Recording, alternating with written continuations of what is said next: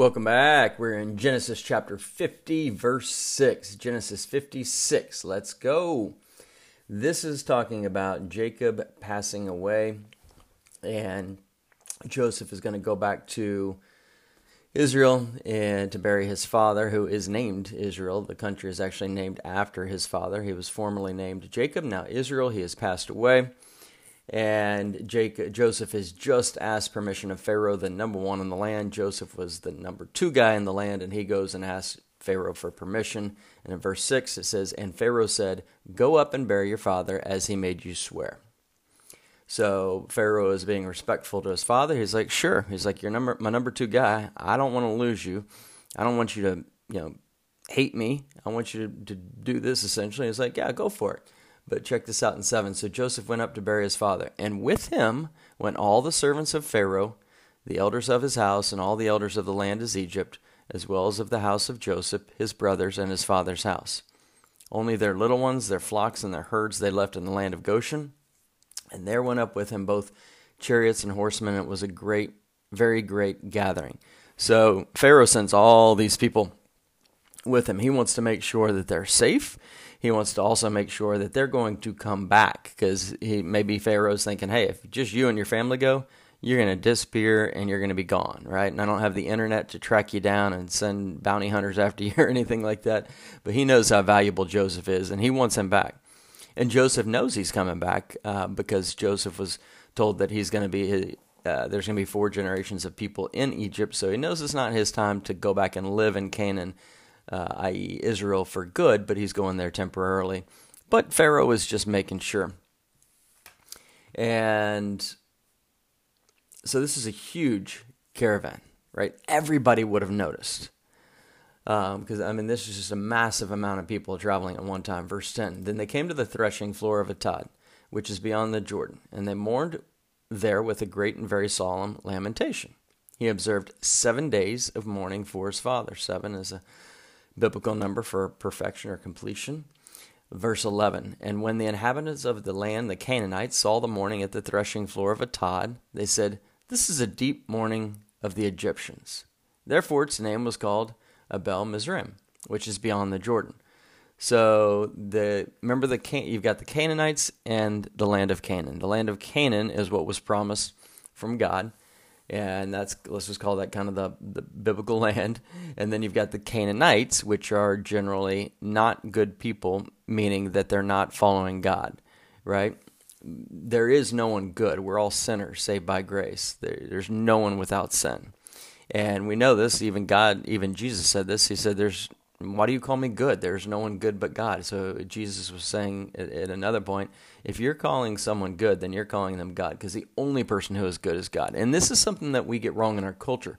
People are like, "I'm a good person, so I'm going to go to heaven." That's why. I'm qualified because I'm a quote-unquote good person. Well, how do you define good? Well, I don't murder or steal or anything like that. And then you just start walking them through the truth of the 10 Commandments. It's like, well, here's 10 simple rules that God gave to mankind, and specifically to Israel, and say, hey, just look in the mirror and see how you're doing with these 10. Forget, hundreds of different rules. How are you doing with these, right? Adultery, they're like, great, I haven't slept around with my wife. Really? Have you looked lustfully at someone else? Because that's adultery. And they're like, oh, man, you got me there. But I don't steal. And they're like, have you ever taken something from work? A sticky note pad, a sticky note, a pen, a paperclip, anything like that? Yeah, I've done that. All right, so you're a thief. How about a liar? Have you never lied? Have you ever lied? They're like, no. And you're like, really? You've never lied, not once in your life? Not as a kid, not as a teenager, not to protect yourself at work or in your family or in your neighborhood or anything? They're like, okay, so I've lied. Okay, so you're a thief and a liar and an adulterer. And how about a murderer? No, I'm not a murderer. Well, have you ever hated someone, have been mad and angry with someone? Well, yes, of course I've been mad. I've been mad at my spouse. I've been mad at my boss. I've been mad at my friend. I've been mad at my parents, whatever. It's like, well, that's murder, because if you're angry with your brother, that's the same as murder. So you're lying, thieving, adulterous, murder, right? Should we go on? There's more commandments that we could walk through. So there is no one good but God. We are all sinners in desperate need of a Savior. And verse 12, "So his sons did for him just as he had commanded them. For his sons carried him to the land of Canaan and buried him in the cave of the field of Machpelah, before Mamre, which Abraham bought with the field from Ephron the Hittite as property for a burial place. And after he had buried his father, Joseph returned to Egypt, he and his brothers, and all who went up with him to bury his father. So they buried Jacob with his father and with his grandfather, rather than with his own wife, well, one of his wives, Rachel, right? He ended up marrying two, Rachel and Leah. He was tricked into marrying Leah, but Rachel was his true love. But he's not buried with her. He's buried with his ancestors rather than one of his spouses, or with Rachel in particular, because that was his true love. And so that's just kind of interesting to note. But that's where he needed to be buried, and that's where they buried him. They honored him with that. And verse 15, when Joseph's brothers saw that their father was dead, they said, perhaps Joseph will hate us and may actually repay us for all the evil which we did to him. I want you to really think about this. So Joseph's brothers, right? Remember this. Joseph's brothers were so jealous of Joseph, that they wanted to kill him, literally kill him. And then they decided, no, why would we kill him when we can actually make money and sell him to slave traders? So they decided to sell him. And they had to live with this, and they had to live with that conscience and the guilt of that decision, knowing that it was wrong, right?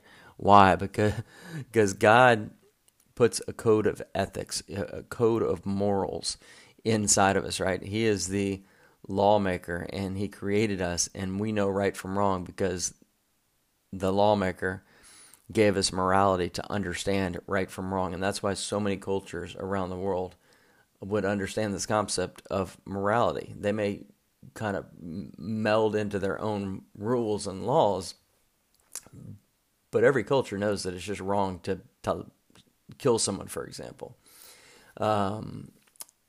So they're just feeling this, and they're just like, man, now Dad was alive, and Dad protected us, and even after we met Joseph, and I'm sure Joseph is going to take us back to Egypt and tell Pharaoh that we need to be tortured or killed or made slaves or something like that. So he's going to repay us for all the evil which we did to him. So they recognize that they did evil to him, right? They didn't do this nonchalantly. Like they even use the words here, repay us for the evil which we did to him. They know that they did him wrong. Now, is there something in your past that you know that you have done wrong against someone? Just think about it. Something may come to mind immediately, or maybe something comes to you later. But if that's the case, what are you going to do with that? You don't want to live with that. So if that person is still there, you can go and apologize to them. And you can certainly ask God to help you, to help forgive you for that, and just leave that in the past. Right? But if that person is there, someone you've really hurt, go and apologize. Go and sincerely apologize and ask for their forgiveness. And if they forgive you, wonderful. You'll have the most amazing healing you could possibly imagine. And if they don't forgive you, then you can know that you still ask for forgiveness. You don't need to live in that past event. And you can ask God for that forgiveness and to move you and to change their heart and help them work on forgiving you. But you can begin to move forward at that point. So these people, his brothers, are afraid. And now here's some notes that I put. I said, the brothers already forgiven by Joseph think Joseph will still use their past decisions against them. Unfortunately, we often do the same thing with God, do we not? We know that our sins have been forgiven, yet we often feel like we are unworthy of forgiveness and that God will hold our past decisions and sins over our head and use them against us. But that's not how God operates. God's forgiveness, it's full, it's immediate. Unfortunately, we may hold things over the heads of our spouses or someone else, but we should not do this, right? It's like the parable where the man was forgiven, but yet he runs out to the street and tries to collect a debt immediately from someone who owes him. It's like, no, if God has forgiven you, then you can forgive others. Don't hold things over other people's heads, and don't let something be held over your head. Go and ask forgiveness, and if they forgive you, great, but at least you've asked the forgiveness, and then you move forward. You ask God, and then you ask God to help you not repeat that thing that you've done in the past that requires you asking for forgiveness, that evil thing, that sin that you have done, being mean, whatever it was. Now, it's interesting because Catholics continually go and confess their sins for fear of dying with unconfessed sin, but that's not how God operates, right? They're continually having to go to this confessional and ask forgiveness for all this stuff over and over. But God, when He forgives you as far as the east is from the west. He doesn't just forgive your past sins, but your present sins and your future sins. You don't have to ask forgiveness again.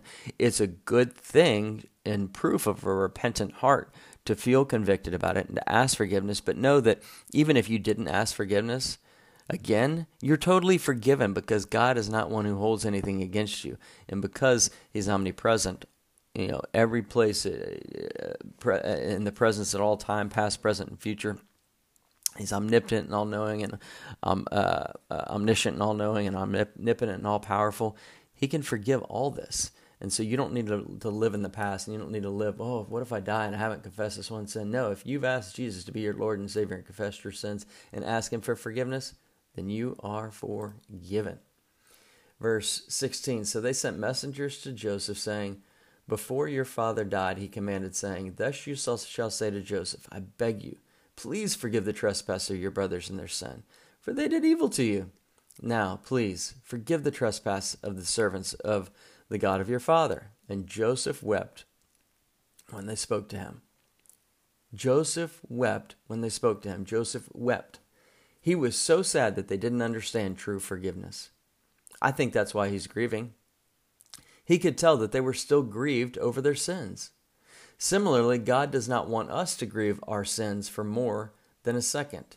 For a second, yes, when we sin again so that we're convicted and repent. But not to hold on to any old sin, wondering if we were actually and truly and fully and immediately forgiving, because the answer is yes. Jesus forgives fully and immediately. If that's something you need to hear, right now, then I hope that will just be so powerful for you. You don't need to revel in that. If there's someone you need to ask forgiveness of, go and ask forgiveness of them.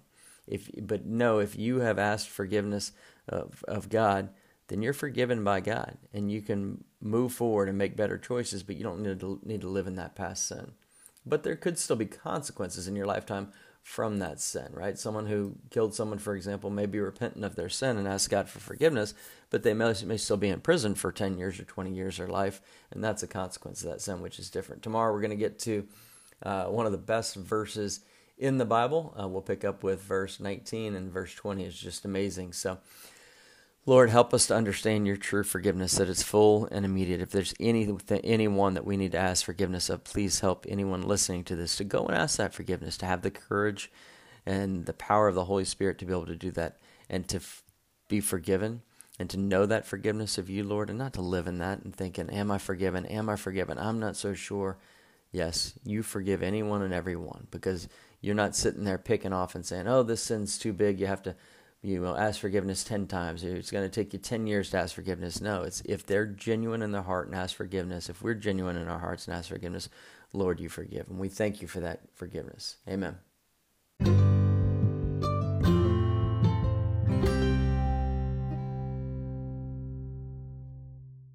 This podcast brought to you in part by the Portfolio Protection Store, where smart investors go to protect their life savings from stock market losses. Visit our website to register for our webinar, theportfolioprotectionstore.com. The webinar is about portfolio protection and safe money ideas for ages 50 plus. Visit theportfolioprotectionstore.com. Located in Austin, Texas, license number 2887886.